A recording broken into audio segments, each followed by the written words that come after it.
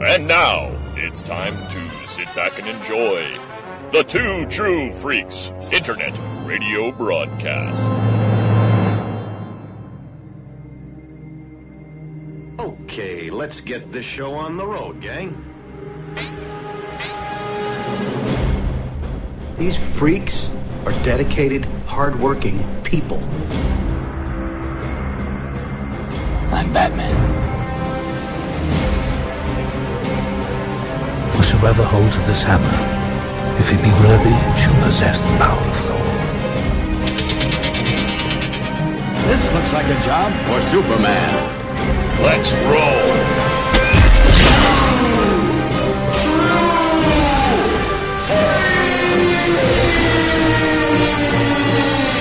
Hey! Let's hear it for Captain America! It's the Flying Man! It's the Rocketeer!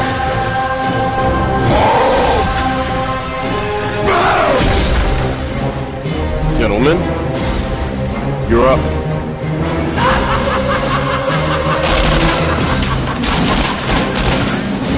Hey everybody, and welcome back to Comics Monthly Monday. I am Michael Bailey, doing a very rare intro, as it usually is the other two. Well, I was about to call them a nasty name, but it's Christmas, so I'm full of the Christmas cheer, and I don't feel like insulting everybody, even though I'm sure, given Turnabout being fair play, they would totally take the opportunity to just mock me. Yes. We are here to talk about funny books, and I have Chris Honeywell. Hello, and welcome to Comics Monthly Monday. And Scott Gardner. Go home, Mike, you're drunk. I've only had 3 cups of eggnog. He is also home, too. I go home, okay, and you just hear the door close. That just means he can get drunker, yeah. But we are back to talk about comic books and all the stuff that's associated with. So what do we got to start off? Who's kicking us off with some comic book talk? I've got a shorty. Is that what they call it nowadays? I walked right into that. No, Your girlfriends kept telling me that, but I was like, you don't want to know. Always ends up being my nickname, and I don't understand why. Anyway. I've finally started the process of giving away free comics through Two Freaks. We had our first winner. He won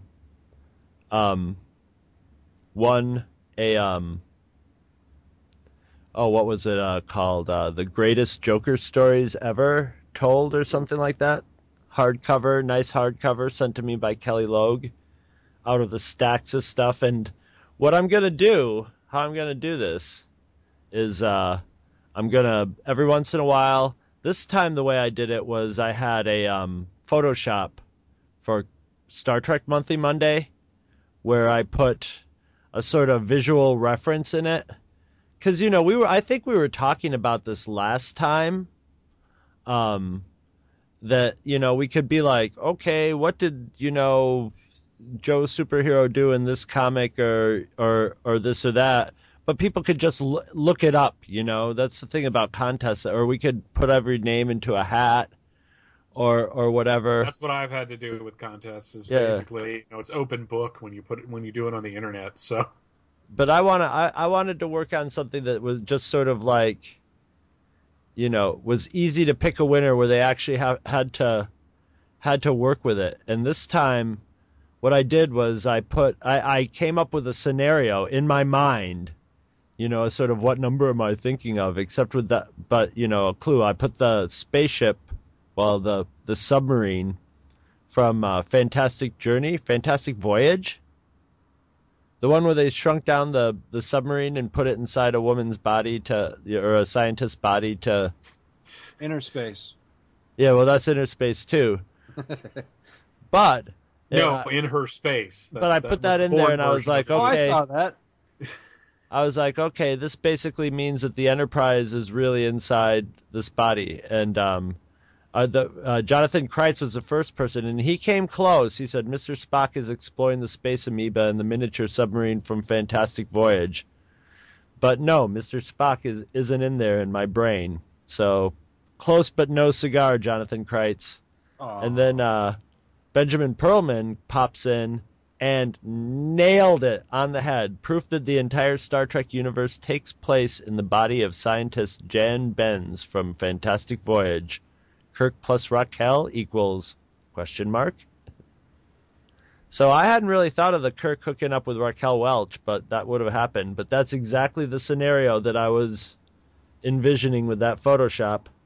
So he got that comic, and he got another mystery comic, which I will not divulge and ruin the mystery if he hasn't gotten it in the mail by now, because I mailed it out the next day. So why am I saying all this? Because basically, if you want to win free comics, and I'm talking quality, no, maybe some 50-cent bin stuff here and there, but that's only like maybe if you want it. We're talking quality stuff. All you got to do is you got to pay attention to what's going on Facebook, because you never know when one of these could pop up. It could pop up in 3 a.m. It could pop up at noon, whenever we get the idea. And whoever gets it first is going to get something free. No strings attached, no postage, no nothing. Just comics showing up at your door. And who else does that? Plenty of podcasts. But we'll have better comics. And who knows what else will get stuffed into the box from the Honeywell household. So basically, get your ass over to our Two True Freaks Facebook page and join up. And win! But really, I've been working so hard, I haven't had much time to read any comics, and any that I have read are going to really feed into a later part of the show, so I'd rather save it till then. So if one of you guys has something to say, I'm done. I'm done. Are you sure? What do you got, Mike? Well, yesterday, as of this recording, I attended the quarterly, I guess it would be called, Atlanta Comic Convention. The one-day show that's held at the Century Marriott. Okay, now that's some comics news, man. So, what? Now that's some comics news. Yeah. So not just jerking around like me. No, it's the biggest one-day show in the South. Scott and I have gone. We've talked about it in the past, and every time I go now, I feel like I'm missing my wingman. Even though my buddy Garrett's there, and he's usually looking out for me. And by the way, guys, he has stuff for all of us. I think you're going to really like what he's going to send you, Chris. Ooh. So, yeah, I think you're going to like it. Anyways, so the things that I always joke about with these shows are, one, what is the temperature going to be like in the actual ballroom, and two, how is the smell going to be? And I've had a run of the shows that I've gone to of the temperature being like near Ice Station Zebra, which is just perfect for, comic hunting, because it does, you're looking through books, you got like 1,000 people in a small room and all that kind of stuff. So it can get a little warm. And the smell's been pretty good up until yesterday. There was this dude in a jean jacket that I swear to God, he must have come from like a zombie orgy or something before heading out to the show, because this guy smelled... Oh, now I'm imagining it. Yeah, thanks. I mean, just like, holy shit. I mean, seriously, I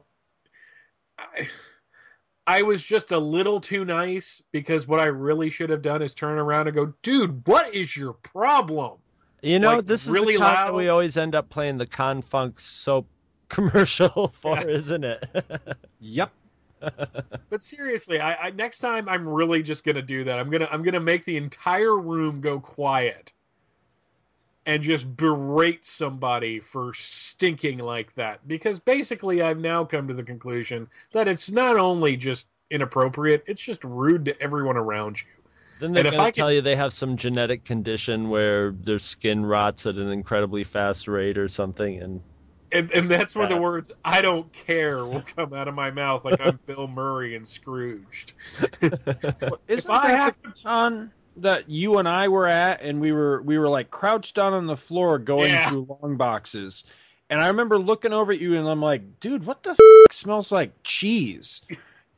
Is that that was the con, wasn't it? Yes, it was. Yeah, it was. And it was that fat dude. It's the con itself smells like cheese. He did. I mean, literally, it smelled like.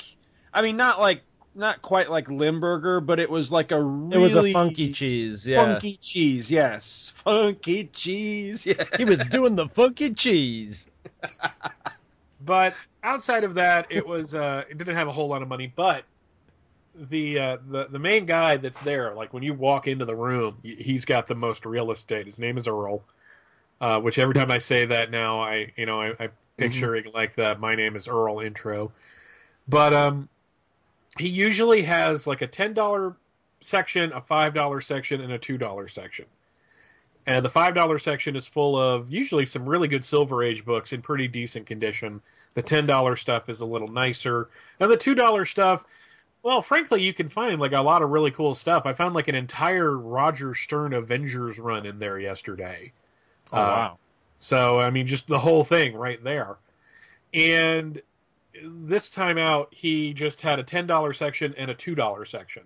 And in the $2 section, I snapped up the Action Comics issue 345, where Clark Kent is revealed by Alan Funt on candid camera. Classic cover. I don't know if you guys have ever seen it. But never. No, but apparently not, because you guys aren't saying anything.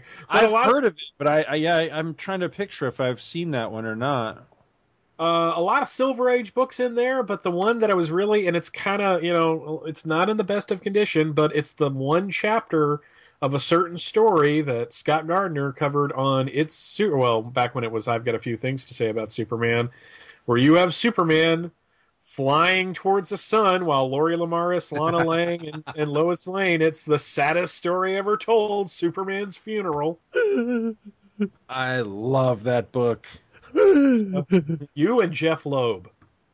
Jeff Loeb actually has a letter that he wrote to his mother when he was in camp saying, you need to go and get this issue of Action Comics. Do not get Superman. But it was like the second or third part of that story, and he really wanted to keep up with it.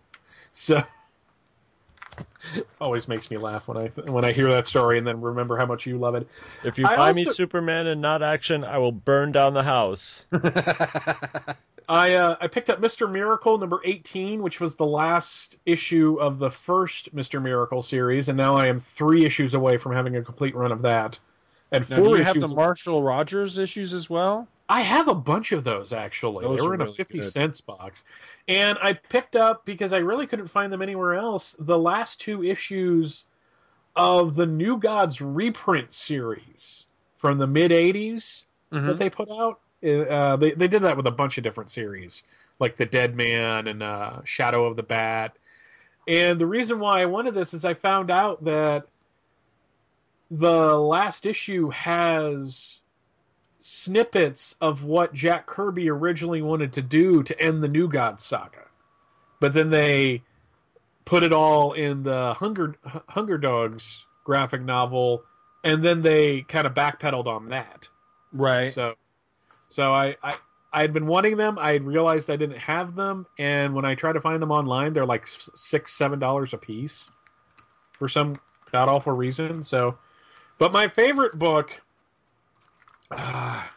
if you're a fan of Super Dickory, you'll like this. Superman's Pal, Jimmy Olsen, number 128. You have Jimmy, and there's a guy that looks like Jimmy Olsen's dad, with his arm around him. And the judge is saying, Mr. Hal Rand, I hereby grant your petition to adopt Jimmy Olsen as your legal son. I know your great wealth will provide him with a fine home. And Superman flies in and pounds his fist on the table and says, stop, Your Honor, I challenge the adoption. I'll prove why you must reject it. Featuring No Father for Jimmy. I saw that. I'm like, you know what? That's $2. I might want to guest on Back to the Bins just to cover this thing. There you go. There you go. Because that is a Back to the Bins book right there. We were just talking about having you on last night. We were just talking, and I can't remember if it was in the actual show the show portion of the recording, or if it was in the preamble or whatever. But we were just talking about. I'm trying to remember. I'm gonna have to talk to the guys and find out what it was. But it was something that we were like, oh, that'd be perfect to get Mike in. He would. Oh, I know what it was. We were talking about finally getting around to doing the oversized books, like the limited collector's edition and all those versus books and stuff. And I was like, because Paul, those guys have been ragging me because I've missed a lot of episodes over there, and it's no fault of my own. I mean, I've been busy with work and stuff, and so they've been ragging me about it. And they were like, Paul said something like, he was going to get back at me by covering Superman versus Muhammad Ali at some point when I miss a show or something else. And I got all pissed. I was like, no, don't do that, And then so we were talking about, finally doing those oversized books. And then that's what made me think. I was like, speaking of getting mad, if we cover something, I was like, Mike would never forgive me if I covered some of those books and didn't talk to him first. So yeah, that's what it was. We want to get you back on bins and do some of those, the giant size books. There's one of them that we can't do for reasons that will hopefully be revealed next year. This is very true. So, no, I'd be down for that. But no, it was a fun show. I wasn't there all that long. The weather was kind of crappy, but to me, that's perfect, like comic book reading, buying weather for some reason.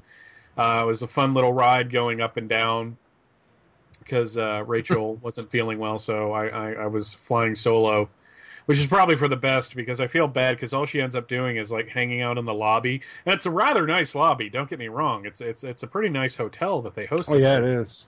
Yeah. But it's really funny because as I was walking out of the con, I called Rachel to tell her I was on my way home.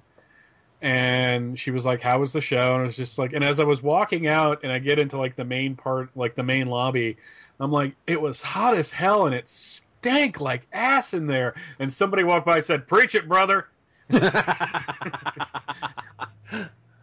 So it's just like one of those moments, like, and then I hear a dude talking behind me. And I'm like, excuse me? He's like, we actually complained about that. They're trying to get the air turned on in there. It's just like, okay, apparently I wasn't the only one having issues with the heat and the humidity. And the worst part of it was right in the middle, and I've been trying to avoid fast food just on general principle. And I'm sitting there in the middle of looking through comics, and that's when the guy behind the counter and his buddies brought in all the McDonald's because it was lunchtime apparently. And I'm like, God, that smells good. Then you get a whiff. Yep, that's exactly what I'm thinking. The bag opens up and it's like, that French fry smell hits you, and you're just like, son of a bitch. That is not a stand I would buy comics from, though. If their fingers are going to be all McDonald's fry grease and everything, I'm not buying comics from them. Secret sauce. Yeah. No. But actually, it was an interesting show because in the last couple ones that I've been to, there were a lot more dollar boxes and like $2 boxes. Not a whole lot of that this time, though. One of the places that normally is pretty high priced had a $2 bin. That these two people, I was watching them. It was a husband and wife working together trying to get an entire run of Daredevil out of this $2 box. And they were successful. I mean, it was like late Frank Miller stuff and like going right into the 80s and 90s. And I saw them working together, and I was just so impressed. They both had their lists, and they're like, oh, I got this, and they were just like piling it on top. And I really wanted to get to the box that they had finished with, but they had all their books on it. And usually in these shows, it's like every man for himself, unless you're with a group. Like a bunch of times, and this pissed me off too. This is almost worse than smelling. Look, if you're going to have a conversation, don't do it in the middle of traffic. Okay, pull off to the side to talk. Because Garrett and I were walking down the main thoroughfare, and these 5 people just stopped to have a conversation. And you really couldn't get around them. Welcome to my life, dude. You got to come to our park sometimes. It's exactly what goes on everywhere. People just stop, like right in the middle of, like you say, right in the middle of traffic. And cock that's blockers, what they want to do. I call them. What? I call them cock blockers. Aisle blockers is what they are. But usually when you're looking at a box, like when I was at Earl's station, there was a dude next to me for like 20 minutes that had not only like the 16 piles of books that he was looking for, he had this giant book bag on the floor, like right next to him, so you really couldn't move over. And I'm just, maybe I was just in a good mood, maybe I just didn't want to make waves. Maybe I should have said something, but the people that were looking for the Daredevil books noticed that I was looking. They're like, "Oh, we're really sorry," and they moved everything out of the way, and it was just like, my faith in humanity has been restored on a very small basis. But now, other than that, usual show. Hung out with Garrett a little bit. Hung out with my buddy Rudy, who has a booth in the corner all the time. And if you're looking for Silver Age books or stuff with boobs, Rudy's your guy. Because he has the Betty Page stuff, like a lot of it. Oh my god. So, but that was pretty much it. Fun little show. Missed you, Scott. Now, did you say you just saw the Stern Avengers stuff, or you actually picked it up? No, I already own it. So okay. I just saw it. I'm really, these days with my back issue buying, I am sticking to getting my New Gods collection complete and my Superman stuff. I'm really not branching out into anything new, especially with the sheer amount of books I've been getting rid of lately. Right. So I really just want to I don't want to go crazy again and just start buying stuff. Just, ooh, it's cheap, and maybe I should pick that up. I don't want to go back. But how is that purging working for you? Because I keep talking about it and then I don't ever do it. But part of the reason I haven't done it is, well, a lot of it's laziness and not having the time to do it. But a lot of it too is that fear of, finally breaking down, finally doing it, and then not getting near what I would hope that I would get out of it too. And being very disappointed. I think we talked about this a little bit last time. I just have been aiming low and wanting to just get rid of it. I'm not really looking to make a whole lot of money off of it. And, it's just basically like if I can get anything out of it, I'm pretty happy. But that's just where I am. How does that generally work out? Do you mostly get what you pretty much expected, or do you get a few sometimes that go way better than you expected and stuff? Well, I think, like I mentioned last time, the first appearances of Deadpool and Cable were insane. And then I sold like my entire run of post Brand New Day Spider-Man stuff that I thought I wouldn't get crap for, and that turned into a feeding frenzy right at the end. Wow. Where I got pretty much 3 times what I was expecting. So it's just interesting. Like recently I sold a bunch of books right before the show to kind of get a little money for my wife and I's anniversary. And I was selling off my Punisher books, and it's really interesting that people really wanted the first 25 issues of both Punisher and Punisher War Journal, and I had like a watcher on all of them, but as Crystal and Scott will no doubt tell you, when you only have one watcher, it's not selling. Right. If you have 7 watchers, somebody's going to buy that. And I had my original Punisher miniseries, which I picked up really cheap one year at Dragon Con up there. Is that the Mike Zeck one? Yeah. And I have it in the magazine format, the black and white magazine, which is actually the preferred way that I like to read it, because it really brings out Mike Zeck's art. And, I have the essentials, and I'm just like, you know what? I don't need these books. And as I discovered last summer when I tried to read my run of Punisher, man, you read like 10 issues of the Punisher, you just need to stop like for 6 years and not read any other Punisher, because it gets like really repetitive really fast. I mean, every once in a while a good story will pop up, but it's just like, and now I'm over here fighting this gang of crooks and going to this location, and next issue I'll be over here fighting a similar gang of crooks in a similar location with a similar old buddy from the army that I knew and stuff. So, see, I find after reading the Ennis stuff that I can't read Punisher and of that old 80s stuff. Because, I mean, I realized that stuff was really edgy and at the time. At the time. But then you read, the Ennis stuff where, it's the F word every other issue, and, he's blowing people, people are getting their balls cut off, and he's shooting people in the face with shotguns and stuff. And you go back and read that stuff where, yeah, he's killing people, but it's not the same. It just, it's almost laughable in its, in its attempt to feel edgy and gritty, and it's not weathered, not aged well at all. But I figure the essentials will hold me over if I really want to read some Punisher. So, it's basically, it's really weird that I'm almost purging it as like an atonement for the sin of gluttony. It's just, I bought way too much, so now I really have to get rid of it. So I know that makes absolutely no sense, but it's how it's working. It actually and purging. Does. Yeah, it's yeah. So, but no, I mean, again, I'm keeping what I really like. Like, I am keeping my G.I. Joes. I'm keeping some of my other Marvel stuff. I recently dug out my Airboy collection because I want to cover that over on Views. And then I found out Airboy is getting an omnibus thanks to IDW.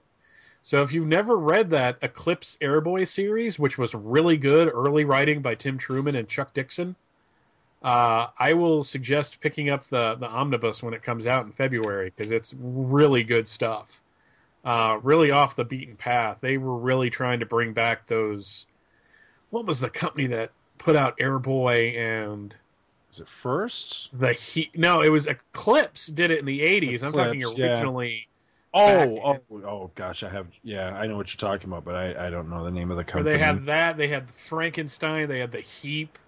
Yeah. And it was stuff that I only read about in like All in Color for a Dime and then years later stumbling across the Airboy stuff and then, realizing that Eclipse was trying to bring all those characters back because they were in the public domain so they could do their own version of it. And now all of that stuff is finally freed up from that monster legal nightmare that McFarlane was basically doing with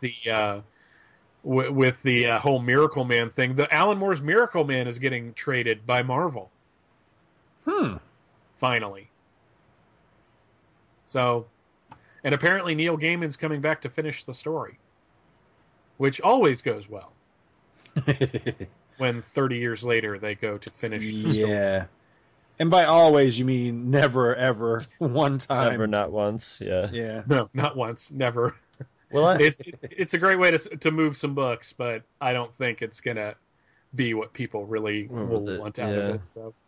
Not with 30 years of expectations. Well, you never know. He might, if it does, it'll be something special, I guess. But I mean, look at episode 1 and the fallout from that and the expectation. So, So what do you got, Scott?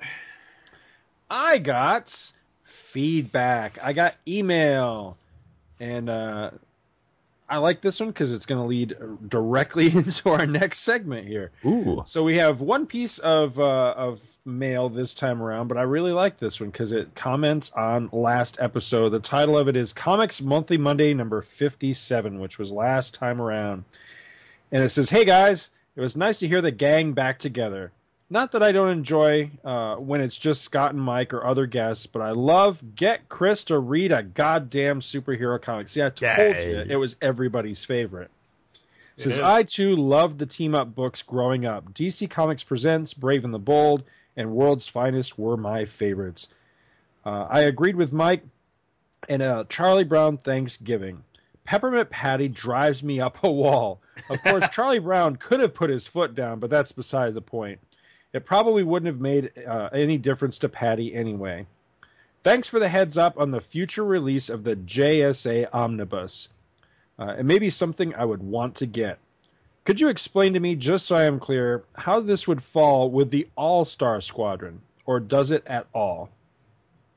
Well, it's years later. Yeah, it's it doesn't really even. The only time they ever really referenced the All-Star Squadron was the Our Worlds at War special, when Lex Luthor brought back the name. But it really it plays more of what James Robinson was doing with Starman, which was more of him like furthering the legacies of the Justice Society. Mm-hmm. So, and the All-Star Squadron, sadly, has become kind of a footnote more than, the major team that obviously Scott and I think it is. Right. So, but it's more of that was something that happened during World War II, but otherwise it's JSA all the way. So, yeah, it really doesn't have anything to do with it, unfortunately. But that's not to say it's not a bad series. It's just, I think I would have liked to have seen more of what Robinson did in Golden Age, even though that kind of, now that I think about it, kind of pisses all over the All-Star Squadron in a very respectful way, if that makes any sense. Like, he darkens these characters up, but there's still a reverence for the original source material. Oh, definitely, yeah. Well, I think it kind of, if anything, it serves as a kind of a capper to the series. It's kind of the ending to a series that never really ended. Because All-Star Squadron, at least to my recollection, just kind of fizzles out there at the end, and a lot of that is because Crisis just gutted it. It took away Earth 2 and it fundamentally changed everything that Roy Thomas was trying to do on that title. I'm wondering if what he's asking is, do you necessarily need one to follow the other? You really don't. I mean, I would always give All-Star Squadron a high recommendation to read, but you don't need to have read it or be familiar with the material in it to get into JSA at all. Although, I guess arguably, I would highly suggest reading Robinson's Starman and then let that lead you directly into JSA. But again, you don't necessarily need to. It's just, I think it would be a good way to do it, if you're not all that familiar with the material. But yeah, I would highly recommend the JSA series. I thought it was great. Pretty much from start to finish. It had a couple of rough spots here and there, and that was another book that kind of fizzled out at the end, but that was only because they were, setting up the next series, which was Justice Society of America, which, kind of continued on. But I enjoyed that a lot. I thought that was a really solid book. And on and on and on. Man, that Magog story just... Yeah, that's where I bailed, actually. Dragged. Magog. Yeah, it was good up until that, and then that's where I ended up bailing out. And, well, that's also where they split the book. And when they split the book, I lost interest. Because then it just had too many characters. I think they were trying to spin it into a new franchise, and I just wasn't interested in that. It was like, can we just enjoy this as the book it is? Does it need to be... do you really need another franchise type of thing? It started to feel like they were trying to relive the, the 90s glory days of when the JLA, had umpteen different series and minis and one-shots and all that junk. And that's what kind of killed that series for me, too, was, just all the imitation and, it waters it down when you've got something that's really cool, but then they just want to keep milking it for all it's worth. It just, I don't know, kind of destroys it. Well, they were trying to turn everything into a little franchises. They had the Green Lantern end of the DCU. Batman was getting more and more books. They were, all the super, they eventually right there before the New 52 brought a Superboy series back, and they had Supergirl and the Steel one shot and. The two main Superman books. So it was it was a weird time where they were just putting so much out there. I mean, I think before the New 52 started, they had like 87 books a month. Wow. That's nuts. Well, the email here continues, a follow-up after his comment about, or his question about All-Star Squadron and JSA. He says, I'm not too familiar with comics past Crisis on Infinite Earths. From Crisis to Crisis helps me with Superman, but I'm lost with most other comics of this era. I'm a Silver Age / Bronze Age boy. You didn't ask for one, but I might have a freaky 5 for you. Since you guys were talking about superhero death, and I thought, what superhero death freaked you out the most? Either didn't see it coming or made you mad just because it happened. And he says, hope that makes sense. Yeah, that makes perfect sense. I like this idea. He says, better wrap up for now. Keep up the great work, and thank you for keeping me entertained at work. And this is from Russell Bragg in Clarksburg, West Virginia. Thank you, Russell. I like this email, and I really liked your suggestion for the Freaky Five. So we are actually going to run with this one for this month. So our Freaky Five is, I actually am going to change it up just a little bit, because his was specifically what superhero death. I would just say what comic book character death. What comic book character death freaked you out the most? Either it freaked you out because you didn't see it coming, or it freaked you out because it pissed you off. So who wants to go first for our Freaky Five? I'll go first because I pretty much got once again, the least amount to say. This was the hardest one for me. Thank God we changed it to comic book death rather than superhero death. Okay. Because I just don't. We have that whole section about, picking on how I haven't read enough superhero comics. So it's like, I read like the Death of Captain Marvel, but that in no way caught me by surprise. It was plugged for months in advance. But I was able to find 5 characters that fell into that description for me.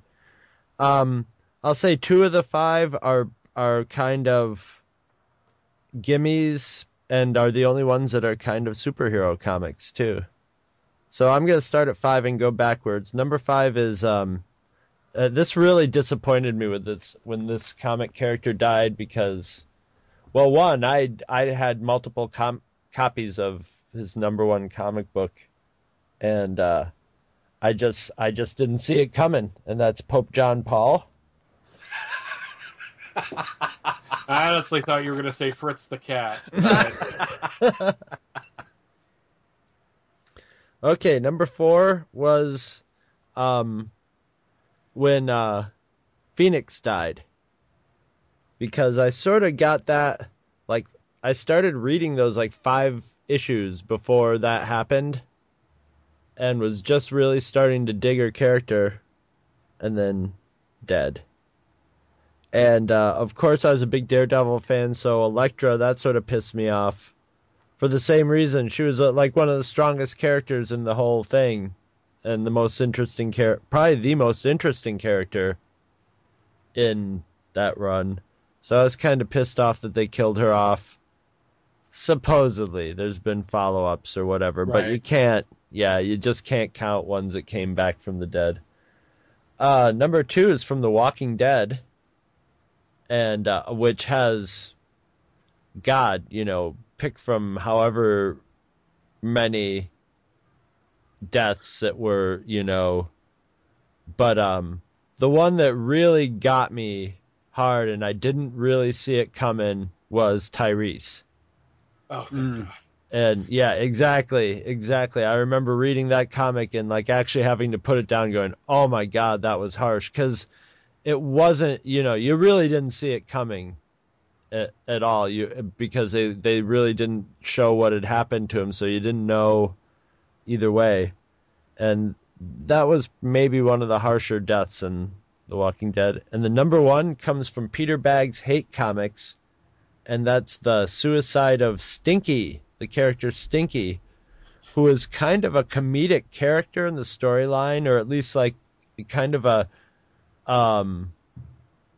played for laughs. He was just sort of portrayed as the consummate, trendy, go along with the trend of Seattle sort of thing.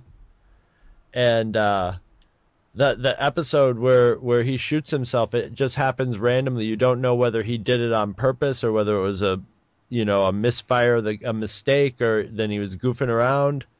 And it just kind of leaves the reader and all the other characters hanging. And I remember my girlfriend at the time getting her hands on a copy of, the latest issue of it and calling me up and going like, oh my God, can you believe it? And like seriously like upset and wanting to talk about it. So yeah, number 1, Stinky from Hate Comics. We'll miss you, buddy. You want to go next, Mike? Sure. I have 2 seemingly silly ones and then some actual like going all the way up to, wow, that really upset me. Number 5 is actually a catch-all. It was all of the villains that James Robinson killed in the Batman storyline, Face the Face, which was the 1 year later storyline that happened right towards the end of Infinite Crisis. Basically, through a storyline, he killed off all of like the 90s Batman villains, except for Bane. So, like Magpie and just like all these great villains that I loved from reading that era of Batman, they just seem to kill for the sake of killing them. Like, we're getting rid of all of this stuff and moving on. And I thought that it just didn't sit well with me. Number 4, it's very reasonable to think of him as the Boba Fett of the post-Crisis Superman era. But when they killed Agent Liberty after bringing him back during the New Krypton saga, I was actually really upset. I can't tell you why I like Agent Liberty. I mean, they didn't really do all that much with him, and his one-shot special, as entertaining as it wasn't like, wow, this, maybe he could have sustained a series, but it probably wouldn't have lasted all that long. But I just loved his look. Yeah, he had potential, because I'll agree with you. I liked that character a lot at the time that they were trying to get him to catch on, and he just never really did. But he had potential because he was, in a weird sort of way, he was like a strange mix between like Wolverine and Captain America. Because he essentially was Cap, but he had those cool like blades that came out of they came out of like basically like the bottom of his forearm, if I remember. Yeah. And I thought that was really cool. Now, visually, he was a very striking character. And when they brought him back during New Krypton, I got really excited because I'm like, wow, they actually brought this character back, and then they almost immediately killed him off. Yeah. In a really lame way. And it just bugged the crap out of me. It really did. Number 3, this is going to sound weird, but when Jason Todd died, it wasn't like I was upset for days and wouldn't leave my room. But that was a pretty big deal in 1988. I mean, it's kind of almost like a joke now, especially since they brought him back. But I'll be making a joke about it later. Just seeing, having them kill off Robin, even though it wasn't Dick Grayson, thank God it led somewhere. Like, it led to an era that ultimately gave us Tim Drake, who is my favorite Robin. So I'm kind of glad that it happened. But at the time, it was just like it made national news at a time where comics really weren't doing that. Right. I mean, sure, Crisis hit USA Today, but it seemed like everyone was talking about the death of Robin. So, I mean, it seems like a gimme. It seems like maybe cliched, but I'm putting it on the list anyways. Number 2, the reason why I said, oh, thank God, when you said Tyrese from Walking Dead, because my number 2 was Laurie and the baby from Walking Dead. That would have been my next choice if I had to pick one. That upset the shit out of me when I read it. Because it's not like I was surprised, because Kirkman pretty much lets you know anybody could die at any moment. And there have been some moments in The Walking Dead that have nothing to do with zombies that just upset me on such a level that I almost want to get sick. Like when, right after the whole thing with the prison, when Rick and his son are attacked by that group. Thank God they got out of that, because they were about to do something really, really bad to his son. But when she died, it was just like that one moment where it's just like, you know what? I always knew that anybody could die at any moment, but now I'm really sure that anybody could die at any moment, because, that baby being born was such a high mark for, like, it was the moment, it was like a mark of hope. Like, yes, we have all this death around us, but now we have a home, and, we have all this, and we have the new child's been brought in the world, and Kirkman killed hope.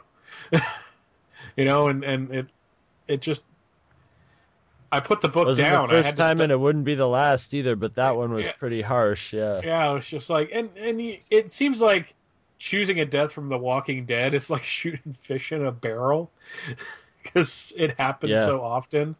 But rarely does it have that kind of impact that I thought that one did. And number 1, and this is why I was glad we changed it from superheroes, because I was going to put it on the list anyways. The death of Sarah Essen at the end of No Man's Land.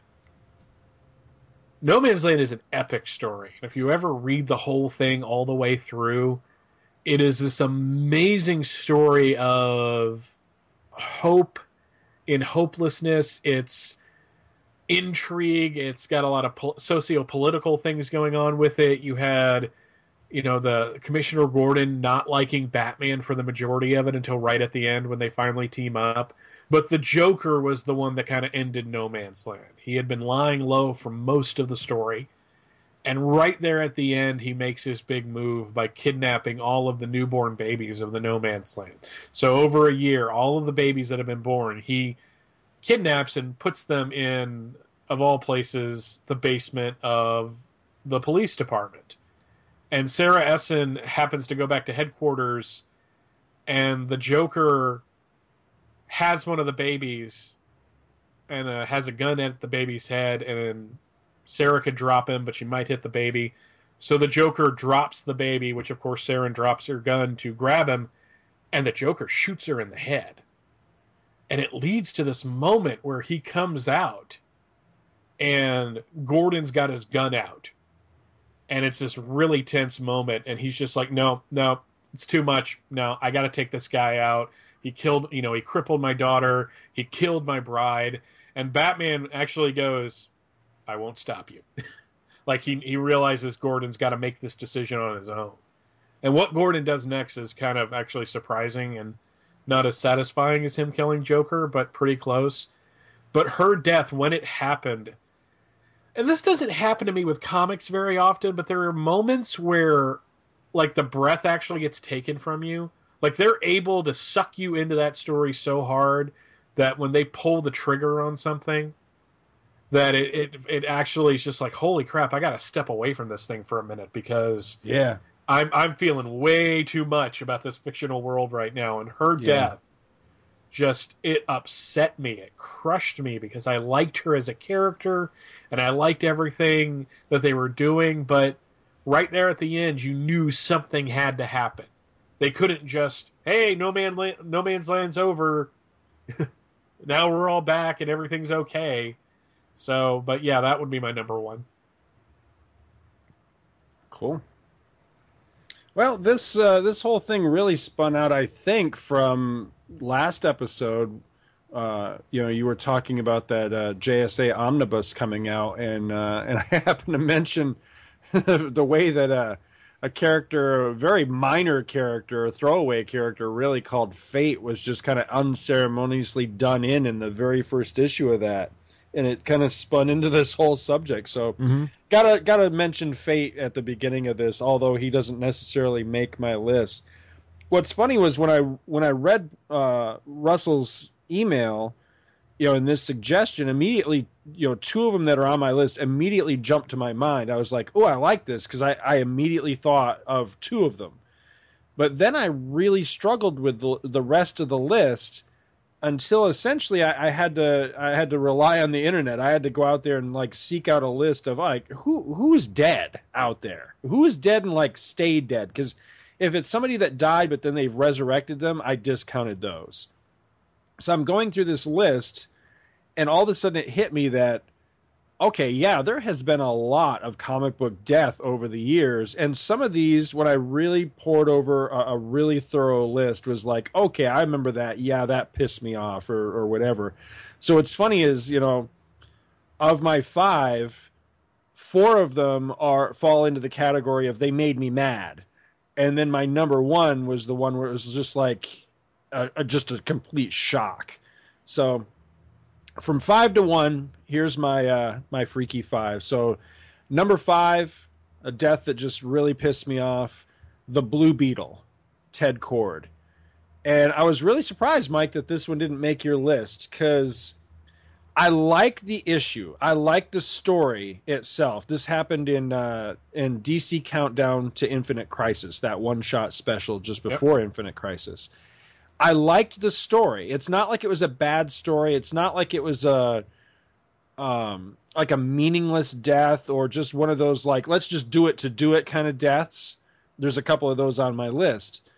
It actually was meaningful, and it had great shock value, and it led to other stories and everything. But what pissed me off about it was that I had waited a very long time, basically 20 years, for DC to do something with this damn character, because I liked the Blue Beetle. I always did. I always thought the Ted Kord Blue Beetle was a great character. I liked him back when he was a Charlton character, and DC acquired the character from Charlton.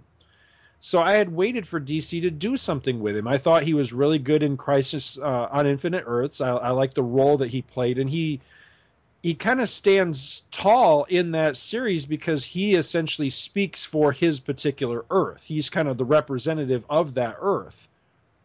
And then he had a series right after Crisis that didn't last very long. Started strong and then just kind of petered out and faded away. And then for the rest of the 20 years, they just never really did anything with him. And most of the time when they would use the character, he was just kind of like an ass clown in the Justice League. And I just really didn't like the way that they treated him. And I kept waiting for them to do something with him. And then when they finally do, they finally write a really great Blue Beetle story that focuses on everything that I think that character could be and how awesome he could be. It turns out to be his last story because he's just unceremoniously shot in the face. And I'm like, really? And it just pissed me off so much. Again, not that it's a bad story, just that it's his last one. And I thought that was a real shame. Number 4 was in Starman Volume 2, the James Robinson Starman. There was an issue number 38 where a bunch of minor characters from the Justice League were all pretty much, again, unceremoniously done in by the Mist. And there were several of them, some of which ended up coming back almost immediately, like Blue Beetle not Blue Beetle, but Blue Devil was killed, but then he almost immediately came back in some other book. But one of the characters that was killed, and to the best of my knowledge never came back, was Amazing Man.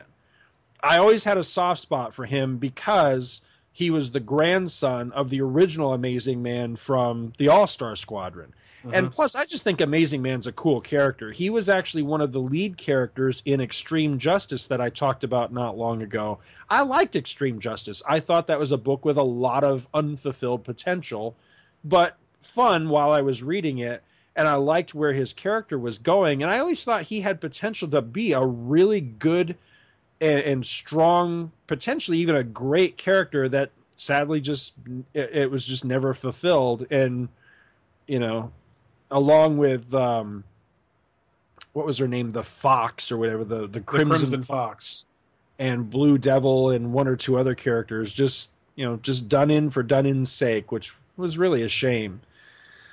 Number 3, speaking of done in for done in's sake, this one seriously, I saw red with this one. It pissed me off when I saw this. In a series that I really don't think very highly of to begin with, Infinite Crisis, number 3, Neptune Perkins dies basically in the background of a panel, bitten in half by a shark. And I'm like, really? Now, granted, Neptune Perkins is not any great comic book character. Most people are probably like, who the hell is Neptune Perkins? But he was a member of the All-Star Squadron. He's a Golden Age character, and he was a member of the Young All-Stars, which I have a great fondness for the Young All-Stars. I liked Neptune Perkins, and I like his origin story. It was all tied into Captain Nemo and the Titanic and all this stuff. And I had a fondness for the guy. Not a great comic book character, but a fun comic book character. And he was just, the way he met his end was just... He went out like a punk. It was so... exactly, yeah. It was so infuriating because it just seemed like we're just going to kill this character because we're going to kill somebody here and we're just going to pick Neptune Perkins' name out of a hat and he's going to be the one to go. So, yeah, I'll agree with you on that one. By the way, that was supposed to be the Earth 2 Aquaman's origin. Really? Yes, that was the story that they eventually did in Young All-Stars was originally by Thomas and... Oh, God, I can never pronounce his name. Mark Lofficer, or... God, I can't... Oh, man. Oh, I know who you mean. They had come up with a whole Secret Origins issue with the origin of the Earth 2 Aquaman. and that was all going to be in there. And then the idea of doing an Earth 2 Aquaman origin was just scrapped completely, so they just retrofitted into Neptune Perkins. Huh. I did not know that. It would have been a good origin for Aquaman, I think. Mm-hmm. I think that's a neat idea. Number 2, this was another one that seriously pissed me off at the time that it happened. Skyman in Infinity Inc. number 51. Now, again, a character that most people are probably like, who the hell is Skyman? Skyman is the latter-day identity of the character that used to be called the Star-Spangled Kid. And he eventually decided that, okay, I'm a grown man. And by this point, I think, even though he'd experienced something with, like, I don't know, like a time warp or something that, like, retarded his aging process or something, but still, by this point in his life, it was, he was much too old to be still calling himself a kid. So he eventually decided to grow up, and he ditched the mask and retooled his outfit. And I thought he had a great look. I thought he had one of the best costumes in comics, because he looked like a cross between, like, Evel Knievel and that dude from Freedom Force. He had a really great costume. You know who I'm talking about? Yes.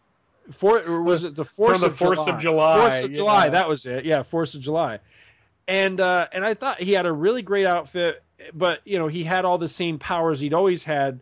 So he was kind of like a weird cross between, power-wise, he was like a weird cross between like Superman and Starman kind of thing, but no longer using a staff or a gravity rod or a gravity belt. It was all incorporated into the suit. And I really liked that. I thought he had a great look. And I'm trying to remember who was doing the art at the time, but whoever was drawing him at the time just made him look really, really cool. And he quickly became one of my favorite characters. And then in Infinity Inc. number 51, something happened. It was some sort of tussle or something, and he got accidentally knocked into Mr. Bones. And Mr. Bones, his whole deal is that he looks like he's just a skeleton, but he's actually a man with see-through skin that his touch is poison. It exudes like, cyanide or something. So he accidentally brushes up against Mr. Bones, and that's it. He's dead. It's like, seriously, like the most. Yeah, it was really random. Random, just completely out of left field, like ignominious death you could ever imagine. Like, that's it. He bumped up against this guy and now he's dead. Really? That's it. And man, what I kept thinking that, as much as I really don't like comic book resurrections, it's become such an overused cliche. That's one I would forgive, because he was a great character that kind of felt like he was going somewhere and then just bumped off.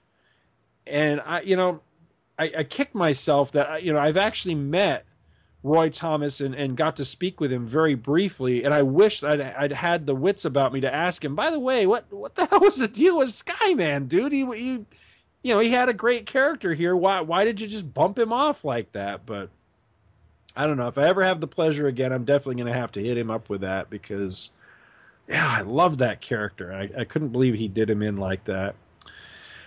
Lastly, my number 1. This was not one that made me mad or anything. This is one that just has stuck with me all my comic reading life, because I remember reading this one as a kid, and even though I'm pretty darn sure that I read it well after.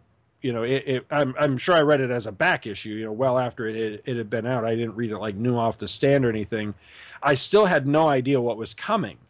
So for me, it was all a brand new story, and the end of it just hit me like a punch in the gut.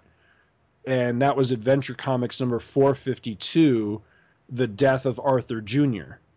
And to this day, shocks me that a story written, I'm not sure exactly what year that was, but it's in the 70s, that they did it, that they pulled the trigger on this story, and they really did. Because essentially, here's the story: Black Manta, one of the mortal enemies of Aquaman, kidnaps Arthur Jr., Aqua Baby. He's Aquaman's son. And Aqua Baby, for whatever reason, couldn't breathe air like Aquaman can. He was strictly a creature of the sea. And so Black Manta puts him in this air bubble. And, you know, it's like a plastic type of thing, like a gerbil ball, essentially. And he's keeping him hostage inside this ball in order to make Aquaman and Aqualad fight each other to the death in this death arena. And, you know, they don't want to do it, but Aquaman realizes that his son's life is literally at stake in this game, and so he's playing for keeps. And Aqualad doesn't realize this at first until he realizes that, you know, Arthur Jr. means more to him, to Aquaman, than he does, than Aqualad does, and then it becomes a real fight between the two of them. All of this illustrated by Jim Aparo, and it's just, I mean, great comics. It's just a really well-drawn book. Story's fantastic. It's David Michelinie that writes it. And the really sad thing of it is they have this epic battle and everything, and they're really going at each other. And then when it gets down to the wire and Aquaman knows that he's running out of time, he and Aqualad are fighting with tridents. Well, Aquaman rears back and he throws his trident, and instead of throwing it at Aqualad, he actually overshoots, hits the bubble that Aqua Baby is being kept in, and shatters it. And then he and Aqualad attack Black Manta, and they have their little fight and everything. But at the end of the issue, Mira, Aquaman's wife, comes walking up, cradling Arthur Jr. in her hands. And even though Aquaman had outsmarted his enemy and he'd shattered the bubble and everything, it was too late anyway. It didn't make any difference. The baby still died. And it was just like, wow. I mean, really hit me hard that they'd killed this character. And worse yet, that it was just an innocent child. I mean, because Aqua Baby, he was kind of a misnomer by that point, because he was more like Aqua Toddler, because he was probably like Franklin Richards' age. He's probably like 5-6 years old, but still just an innocent little child, you know, used as a pawn in this battle and then suffocated to death. You know, one of the worst ways to die, and that's how they did him in that story. And they didn't ever back off from it. You know, that stayed in continuity all those years, because there was a great Peter David story many years later as part of the Ghost crossover event where the ghost of Arthur Jr. comes back to haunt Aquaman. And that was a really, really powerful story there, too, where Aquaman realizes he'd never really fully dealt with the grief of losing his son. It had changed him as a character, and he realized that it had changed him, but he'd never really come to terms with the grieving process of losing his son. And just really, really good stuff. But like I say, that story has just always stuck with me, because it was just when I was really just getting into comics as a kid, and I never forgot that. And every once in a while, I'll still pull that issue out and reread it, and it hasn't lost its punch. Still a really powerful one. I've gone on a whole long time, but I want to just throw out 3 quick honorable mentions that almost made my list. Thunderstrike, laugh if you like, I liked Thunderstrike, and I was really disappointed that they killed him off. Didn't make my list because while his death kind of ticked me off, at the same rate, I don't think I was reading the book anymore when it actually happened. I think I read it later on as a back issue, and was just like, so I knew it was coming, and I'd already come to terms with the fact that, well, you know, he wasn't doing that well, so they decided to kill him off. But still, it was a shame, because I thought he was a character with a lot of potential. The Question, for a lot of the same reasons as the Ted Kord Blue Beetle. I don't understand why DC acquired these characters if they weren't ever going to do anything with them. And granted, The Question had a great run at one time, but then they never really did anything with him again. And then he ends up dying of frickin' cancer in 52. I mean, what a shitty death. Actually, it wasn't. It wasn't. It was a great story. It made me cry. The death of The Question was a great story?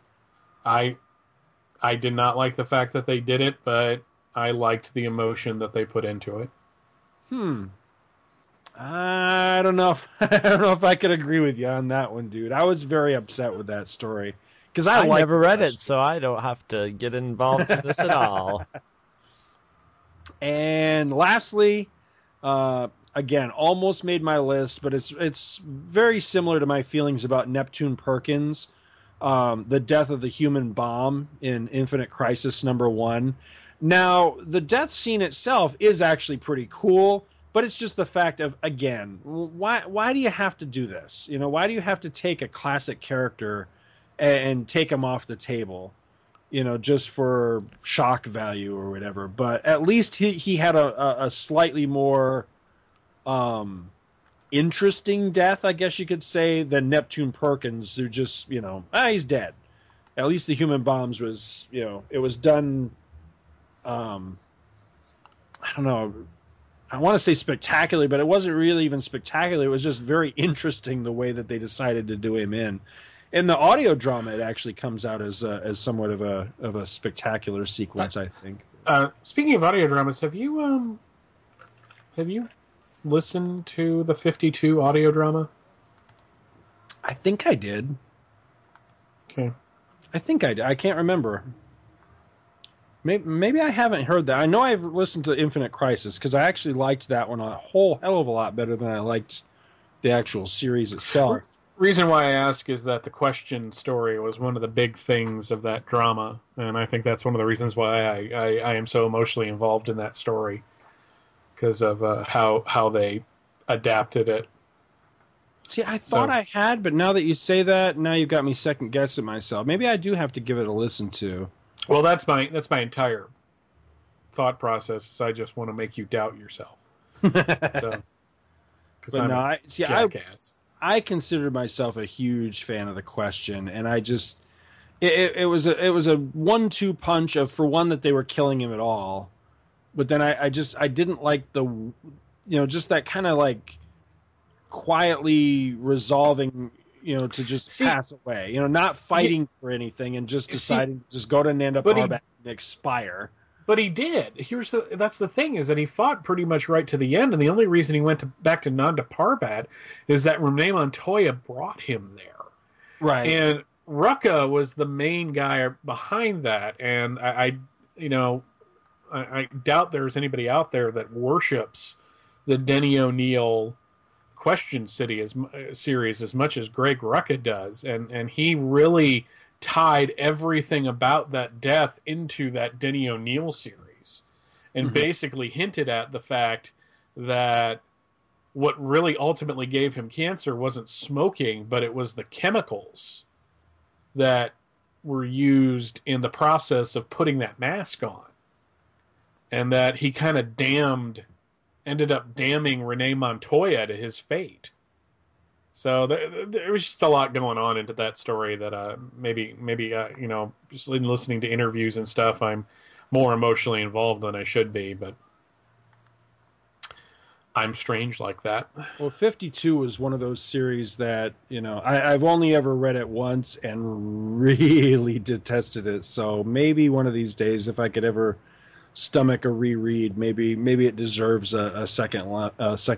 But how can you hate that story? Yeah, I really did not like it at all. Well, plus, you know, and again, this is probably just going to make you mad, so maybe we need to move on. But see, the you know, I said it was a 1-2 punch. The other half of that was Renee Montoya becoming the new Question. I thought that was just, really didn't like that. My main problem with that was really that ultimately they didn't do anything with it. Right. You know, like, she appeared here and there, but they made this huge push to put her into that identity, and then used her like 2 or 3 times after that. I mean, she had a backup story in Manhunter. She was part of the Final Crisis, but that was pretty much it. I didn't understand the need or the desire to want to take these characters from, what was that series? Gotham Knights? Was that the name of it? Gotham Central. Gotham Central, thank you. To take the characters from that and want to take all the ones that people had latched onto and make superheroes out of them. I thought the entire point of that book was that these were the straights. These were the normal people of Gotham City, And Batman, that's why Batman hardly ever appeared in that book, is because it was supposed to be giving you the gritty, real-world cop on the beat feel of Gotham City, and then they take the breakout characters and make superheroes out of them. I'm like, what? Why the hell would you do that? So I didn't get it. I think the answer to that question is obvious, Scott, and that is to piss you off. Well, it worked. I mean, I didn't have any great attachment to Gotham Central. Don't get me wrong. I don't think I ever even finished. I mean, I started reading it at one time, and I thought it was a very interesting book. I just wasn't able to hold my attention. But I don't know. It was very strange because it was at that same time where they were. It wasn't like if they had just done this with like one or two of the Charlton characters, maybe I wouldn't have even noticed or cared. But it seemed like they did them all right about the same time, because they did the Blue Beetle, and then they did the Question, and then they did Judo Master. And so essentially, eventually, all of the characters that they had acquired from Charlton became other characters. And I don't know if that was a rights thing or what happened there, but because I really noticed it later on with the JSA title. When characters started to be incorporated into that, I was like, damn, none of these Charlton people are the same identity as what they were when they came over from Charlton. They had all changed. So I can only guess that it had something to do with rights. But I don't know. I mean, have you ever heard anything about that? I think it's ultimately, and I forget who I heard this from, so I do apologize. Because when I heard it actually made a lot of sense to me. Is that DC acquired all of these properties that kind of worked on their own, but then they had to be retrofitted into the DC universe.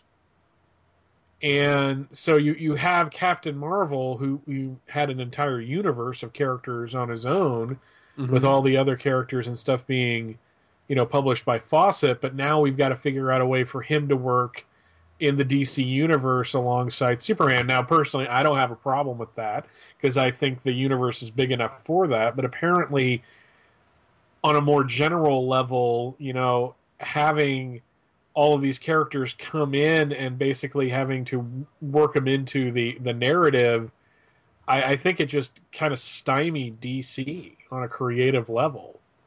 I mean, it on one hand, it makes sense, and on the other hand, it doesn't make any sense at all, because like you, I loved the Blue Beetle series, and it did fade out, and I think most of that had to do with the fact that they had a subplot that started in issue 1 and didn't get paid off until issue 16. Now, That happens all the time today, but it really doesn't happen. It didn't really happen as much back then. And they tried Peter Kane and Thunderbolt. I think he had like a 12-issue series. I have it. I've never read it. And going even with the quality characters, they did a Ray series, which was actually very good up until the end. And then they had Black Condor, which always looked kind of interesting, but I have yet to read. So it seems like for some odd reason, they would always try to bring these characters back, and they just never caught on. So eventually, at what point do you say, well, maybe we just need to try something completely different with it? So you have Jaime Reyes becoming the Blue Beetle. And that, to be fair, that title lasted 36 issues. Now, part of you might be saying, so what, 36 issues? It lasted 36 issues after Infinite Crisis, which I think on a sliding scale is like lasting 150 issues back in the 70s. Right. With the way they were canceling books.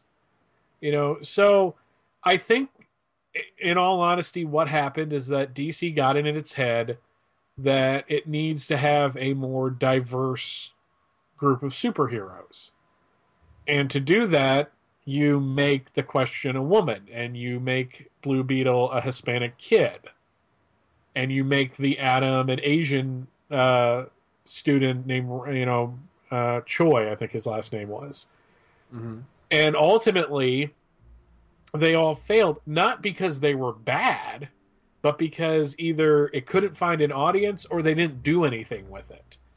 So on one hand, it sucks that they had all these great characters that could never find an audience. On the other hand, it sucks that they tried to do something different with those characters and it couldn't find an audience. At which point, you have to ask yourself, is it the concept? I mean, I can love something all day long. That doesn't mean that it's going to be a best-selling book. So I don't know if that makes any sense, but... Sure. Well, it makes perfect sense. I think we got just enough time for everybody's favorite part of the show. It's me. Get Chris to read a goddamn superhero comic. This time on Get Chris to read a goddamn superhero comic, I am going to read Doom Patrol Volume 1, Number 121, Where They All Die. There will be a couple spoilers in my report, by the way. The comic starts out with the writer and artist of Doom Patrol getting all meta and saying, "You kids need to buy more comics or Doom Patrol's going to bite it. So you decide." We can all ask Robin how that works out. There's my joke. Then we see Madame Rouge bombing the house of Gorilla Man and Brain and Saline Solution. She is wiping out her competition in wiping out Doom Patrol. She is an old girlfriend of the chief and wants revenge. She tries a drive-by shooting, but Metal Guy blocks them and grabs the bullets, one of which is a secret bomb that they narrowly escape by covering it with a couch cushion.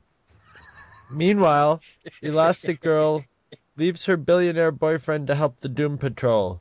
Then Madame Rouge tries to napalm them, and they shoot down the helicopters with their missiles in the roof of their house, making a little bit of a mess of the whole city.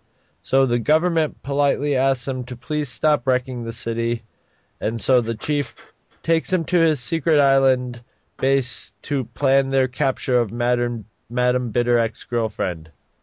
But she is on to the secret island and uses Captain Zal, a Nazi with an iron whiplash neck brace, to attack them. And then he gives them two choices. Either you blow up on the island, or a dozen or so Maine fishermen blow up. Zahn thinks they will save their own necks. Get it? Necks? But they decide to blow up, which Zahn is more than happy to do. The ex-girlfriend is pissed because she just wanted to humiliate them. The fishermen are so happy they name their town after them, and the billionaire boyfriend vows revenge. Then the writer and artist come back and say, "Only you can save the Doom Patrol." And then they keep calling me Charlie, but my name is not Charlie. It's Chris. The end.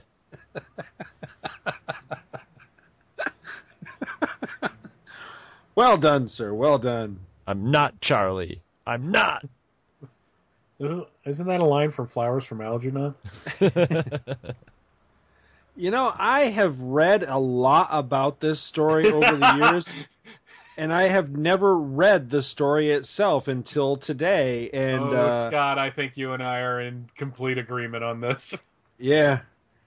It was a mixed bag. It was a very mixed bag, because I had built it up in my mind to be a very different creature from what it actually turned out to be. But I can't, and I have no evidence for any of this. This is just my own personal supposition from having just read this issue and having it fresh in my mind. But I'm thinking that somebody at DC was looking at what Marvel was doing and really trying like hell to imitate certain beats.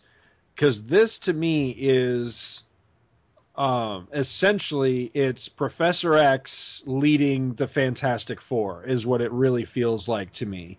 Well, here's the funny thing. I've been doing a little reading. Yeah. Because I got the hardcover of the first volume of the collected Doom Patrol archive or whatever from Kelly Logue once again, whose name just is going to keep coming up, and especially with me with comics. And I noticed that he also had the Grant Morrison run of, whatever, modern version of it. And I was like, I've heard everybody like, oh, Grant Morrison's awesome. Oh, Grant Morrison's the Antichrist. I'm going to read some. But I wanted to read, because when I first looked at that Doom Patrol comic, I thought it was a modern comic just done in tribute to the old style of comics and kind of exaggerated, because of the way they recolored it, made it look more modern. The art popped out as like it actually improved the art, which usually it doesn't over newsprint. So I've been reading that. I just finished it the other day, actually. And I've been enjoying the hell out of it, but it's silly. But I guess it came out before the X-Men. It beat the X-Men out. And it just didn't last as long. And I remember looking at it and going, this is a very Marvel-y feeling comic, you know? The heroes are kind of angsty, you know? Why do they keep calling us freaks type thing, you know? We're just a bunch of freaks. You'll never expect us. I use that word a lot, so that always... One of us. Yeah. So I really enjoyed it, but then I found out, I heard the story about this issue, and I thought, I want to read this issue before I read the Grant Morrison one, because I hear, you know, in that one they've brought characters back from this, so, you know, I want to sort of hit all the main story beats of it, you know, so I at least know what's going on. But I enjoyed the hell out of the I don't know how many. It was probably like the first 9 or 10 comics, maybe not even that many, you know. And this is pretty much like, I was very surprised when I read this that the writing style had not changed that much. You know, it hadn't developed more. I thought, like, okay, as this goes on and they get into the higher numbers, they're going to have more developed stories and stuff.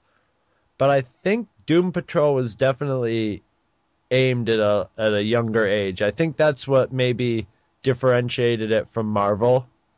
Marvel was going more for teens, and this might have been more preteens and little kids, maybe. I don't know. They just always seem to keep the characters and the stories real simple, you know.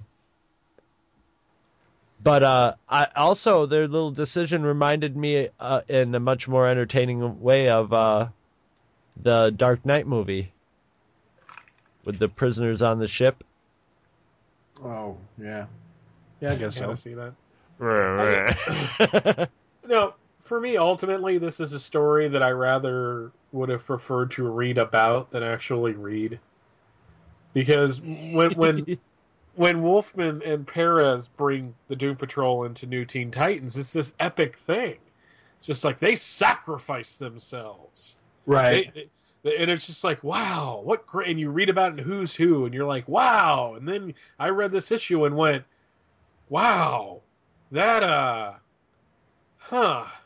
just happened, didn't it? That's kind of cheesy. It has a real end run feel to it. It feels like they're like, let's wipe out a lot of people.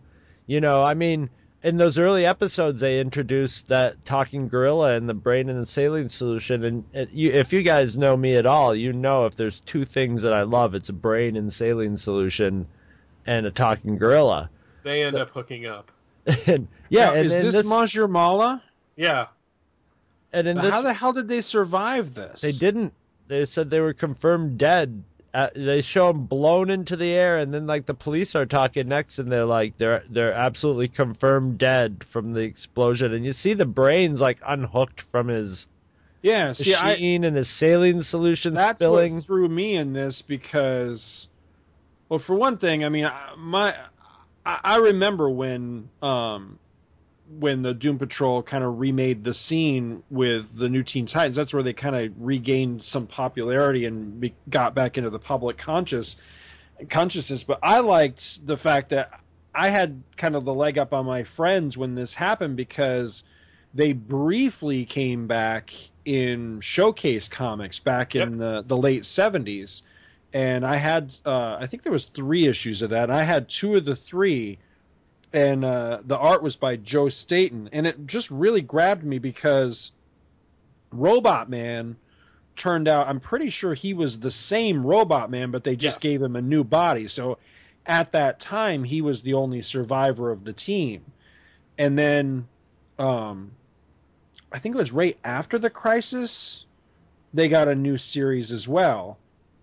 And I started off reading that, and that's the one where eventually, because the sales weren't doing all that great and everything, they let Grant Morrison take over, and then he ran the direction he did. I never read any of that stuff. I had bailed long before Morrison came along. But I always had kind of a soft spot for the team, for the Doom Patrol and everything. But the problem is that over time, they kept finding survivors to a point where, if I'm not mistaken, the only one that ever really died in this issue was Elastigirl. I don't think she ever did come back. Until right after the Crisis. Oh, really? Crisis. Right after Infinite Crisis, they all came back. Oh, Jesus. They all come back. But I mean, at first, when they came back in Showcase, it was just Robot Man. And then I don't know if they ever came right out and said, or if it was just heavily inferred, that Negative Woman was possessed by the same negative energy that had created Negative Man. And that's as far as they went at first. And then, like I say, later on, they came back. They had their own series after the Crisis. And then the Chief came back, and I can't remember. Did Negative Man ever come back? He did come back. I believe he did. Didn't he? Yeah, he came back.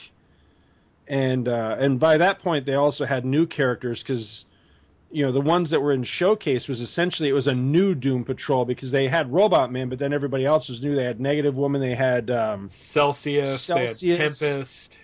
Yeah, that's right. Yeah, and I thought they were actually really cool characters, and they incorporated them in for a while into the post-Crisis team, but I don't know whatever happened to the latter day character, the new Doom Patrol characters. I don't know if they died or got written out of the series or what, but they were interesting. And I always kind of thought Steve Dayton was kind of cool too, because he ended up becoming what's his name's Beast Boy's, what was he, like his foster father or guardian or something? Yeah. Or as I like to call him, the guy that was just constantly being a jackass to Gar. Right. Yeah. Well, he was a superhero too. He's what was his name? Mento. Yes. Yeah. He became a superhero to impress his girlfriend. Oh, don't they all? Now, is this Nazi captain in this? Is he the same guy that they later call him, like General Zal or something like that? Are you talking about General Immortus? No. Maybe I'm confusing the two. Yeah, General Immortus was like their first. He was like their Lex Luthor, Doctor Doom. He was. Yeah, he was the one that crippled the Chief. Right. He was part of the Chief's origin story. He's like an immortal bad guy that only had 200 years worth of his immortal potion left and wanted the Chief to hook him up. Chris, if you like the Doom Patrol, I would advise tracking down the Who's Who issues with all the characters in it, because in the original Who's Who series, all of the Doom Patrol entries, and everyone got one, were drawn by John Byrne. Oh, neat. Well, Byrne did a Secret Origins Annual Secret number Origins. 1. That's right. Yeah, the Secret Origins Annual was a Doom Patrol story all by Byrne. And that was really good. I could see Byrne being really into this. The Doom. Oh, he loved these characters. Yeah, I could totally see him being into it. Yeah, it was right up his alley. If you're going to check out any Byrne Doom Patrol, check that one out, because then he ended up doing them again, what was it, about 10 years or so ago, and I never read any of it, but just awful. Looking at the art, it doesn't look like it's... I may have the first during one that of those. slump period, where he just wasn't on his A game anymore. He and Chris Claremont did a 6-issue JLA storyline, and they touted it as Chris Claremont and John Byrne getting together to do the Justice League, and it all turned out to be a backdoor pilot for this new Doom Patrol book that didn't have jack all to do with any other previous version of Doom Patrol, but it was a brand new Doom Patrol that appeared for the first time ever. How the hell did that work? I think the fact that it lasted 12 issues... I was just going to say, it doesn't sound like it did work. Pretty much, yeah. So I think that's why I ignored it, because somehow or other, I think I heard that ahead of time before it even hit, that it was I don't know what you would even call that. Not a reboot. It was more like a reimagining or whatever. You know, like a completely different take or so, whatever the hell. However they touted it, clued me in that, just like you said, it was not going to be related to anything we'd ever seen before, and so I was like, not really interested.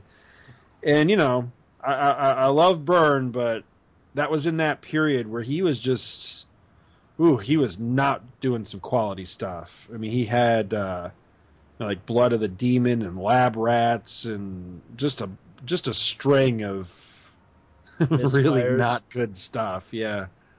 Yeah, I think this one, I think the big failing of this one is I think they really thought I think they had a plan to bring him back. Right. And they just never got to implement it. You know, they were like, all right, this should spur the sales. No, it didn't. I heard sales were actually pretty decent, but they weren't huge like they used to be. So that was why they were cutting it. And then it looked like, because when we were talking about this, you're like, it actually goes up to 124. But I think they just printed 3 reprints. See, I was wondering issues. See, I may be wrong about that too, because I downloaded them to check because I was like, I don't want to see if I missed out on something. But they're all stories from that first volume that I read. Right. Like them versus the Animal, Vegetable, Mineral Man. So whatever I was looking at, I think it said it went to. Oh, you're right. It does go to 120. Yeah, you're right. Those are reprints. Okay. Yeah, I just wanted to double check because I thought maybe whatever I was looking at was just plain wrong. Nope. But yeah, three more issues that that were reprints. That's bizarre. Well, if you're going to print 3 more issues, then why not do more original? Oh, wait a minute. Oh, okay, here you go. All right, so this issue was July of 68. 121. 122 is the day after Christmas, 1972. Oh. So they were just throwing out some stock stuff. They were just throwing out some stuff to try to sell, yeah. Yeah. I love the cover of this comic. Yeah, I actually... Great Orlando. See, it's funny that, you know, I forget how you just said it, but something about, you know, the failure of it. I mean, I enjoyed it. I thought it was a lot of fun. It's just not what I thought it was going to be, because that was the thing with. It was okay, but I think it was just like it was rushed. I think they thought we have to end this, and they just did it in a sort of like, okay, we're just going to destroy everything, you know. Well, I mean, I've noticed that this happens with anything that's like an index or a remastering of a classic, you know, whether it's Who's Who or Ohatmu or Marvel Saga or anything like that, you know, or even those big index books that have been coming out, you know, every few years. Sometimes there's a tendency, the way the writers tell the story in prose, right, that makes it sound a lot more interesting and a lot more credible and just, you know, better. And then, you know, you think, wow, that story sounds really, really cool. And, you know, the villain's exciting and the danger's exciting. And, wow, this must be a great story. And so you'll go and you'll seek out that issue to read that story. And then you'll find, oh, my God, this character can't even dress himself. He looks ridiculous. And, you know, and you know, it's idiotic. And it's written for 5-year-olds. And, you know, that's not quite the case here. I mean, I enjoyed it, but it's definitely juvenile. Yeah. I didn't really enjoy it at all, which is the sad part. I mean, I tried. It's just the artwork bothered me on such a level that it's just like... I kind of like the artwork. You know, there's a part of me that wants to say you would, but that seems more like there's a retro insult. charm to it, you know? A retro charm. Yeah, it's actually it's referring back a few years more than 1968. You know, so I don't know. I gotta side with Chris a little bit here because I think page 7 gave me a strong Kirby on the FF vibe. You know, the page where Dayton and Elastigirl are having their little squabble. I really liked. I mean, I don't like the art through and through. I think Robot Man, who is arguably the coolest member of the team, I think he looks a little silly. Yeah. See, and that was my problem, is that like one or two good image couldn't save it, and that last image of them all looking at the camera going, "Kill us, kill us." It was just like, this is the story I've heard so much about, and I think you were touching on this, but I think it's really the case for me that most of the time I really need to just stick with the version of the story that's in my head from reading about it in Who's Who than actually tracking it down, because there's always like this complete and utter disappointment. It's like early issues of the Justice League sound really cool, but then you have to dig through that Mike Sekowsky art. And it's not that he's a terrible artist, because like his Wonder Woman stuff was actually really good. Yeah, Superman's a fat ass in those stories, though. No, I'm talking like his run on Wonder Woman when Denny O'Neil took it over for a little while, too. Right. But Sekowsky was the one that was writing it initially, and it's really good artwork. But then you look at that, like some of that old Justice League stuff, and it's like blocks of wood running around. Mm-hmm. And it's just like, you know what? We talked about it a lot on Tales. I like the idea of DC's Golden Age far more than I like going back and reading DC's Golden Age. Like, I liked Roy Thomas's take on the Golden Age because the artwork was contemporary enough for me at the time that it felt like, oh, this is cool. You know, you got Ordway, you got Buckler, you got not Hooper. What was that guy's name? Yeah, I know who you mean. I can't think of him either. I know who you're talking about. Mr. Hooper? Yeah, I forget. It was the guy that came on later in the All-Star Squadron run. Right. And it's just like, I like this because it's told in a contemporary tone, but it's playing with these really cool old characters. And that is not to say that I can't go back and read Golden Age stories and not enjoy them, because I read the first Golden Age Green Lantern archives book, and that was a joy to read. Those were some really good stories. But then you read, like, when we went through All-Star number 3, and how everything ended up being, like, insurance fraud, and there was just, like, the goofy... Like, in the middle of it, Sandman's fighting a giant rat for absolutely no reason. It's just like, you know, I really just want to read about this. I don't need to go back and experience this firsthand. And that's... You know, I'm not trying to take away from what you guys liked about it, and I'm not trying to tell you that you have to dislike it. It's just, for me, on a personal level, I was just like, wow, that was a really huge disappointment. I'm the negative Nancy this month. No, negative man. I am Larry Trainer. If you had the superpower to grow to enormous height, and you were a woman, would you want to be doing that in a miniskirt? I thought about that. There's got to be a lot of pictures floating around in that universe. I think the better question is, what would a 50-foot vagina look like up close? Mm-hmm. That is a question. And I also think it's rather unfortunate that they keep referring to themselves as the DP. It's taken on a new meaning these days, you know. At least they're not like the OPP. Man. Yeah, you know me. Set it up, knock it down. Very good. I have often wondered if Pixar had to pay any money or jump through any legal hoops or anything to use the name Elastigirl in The Incredibles. You know, for the fact that the Karate Kid movies had to have a copyright DC Comics thing at the end of all of their things, I'm surprised. Maybe it's because Elastigirl... Karate Kid was a title. Right. Like, there was a book called Karate Kid. In the 70s. She was just a character. So she was just a character in the book. It's just like, it's why Marvel doesn't, or DC can't sue each other over each having a character named Scarecrow. Mm-hmm. Right. So, and frankly, the Incredibles was better. So,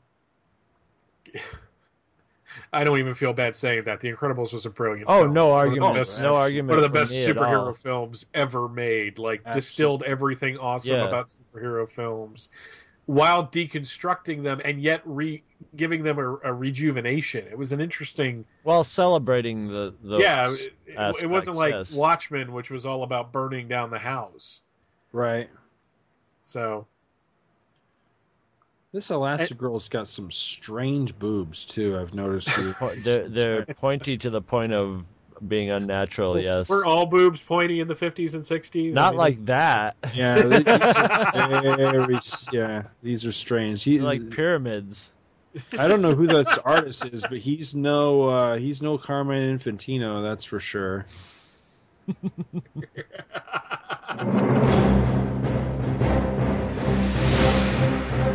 Visit our website at twotruefreaks.com.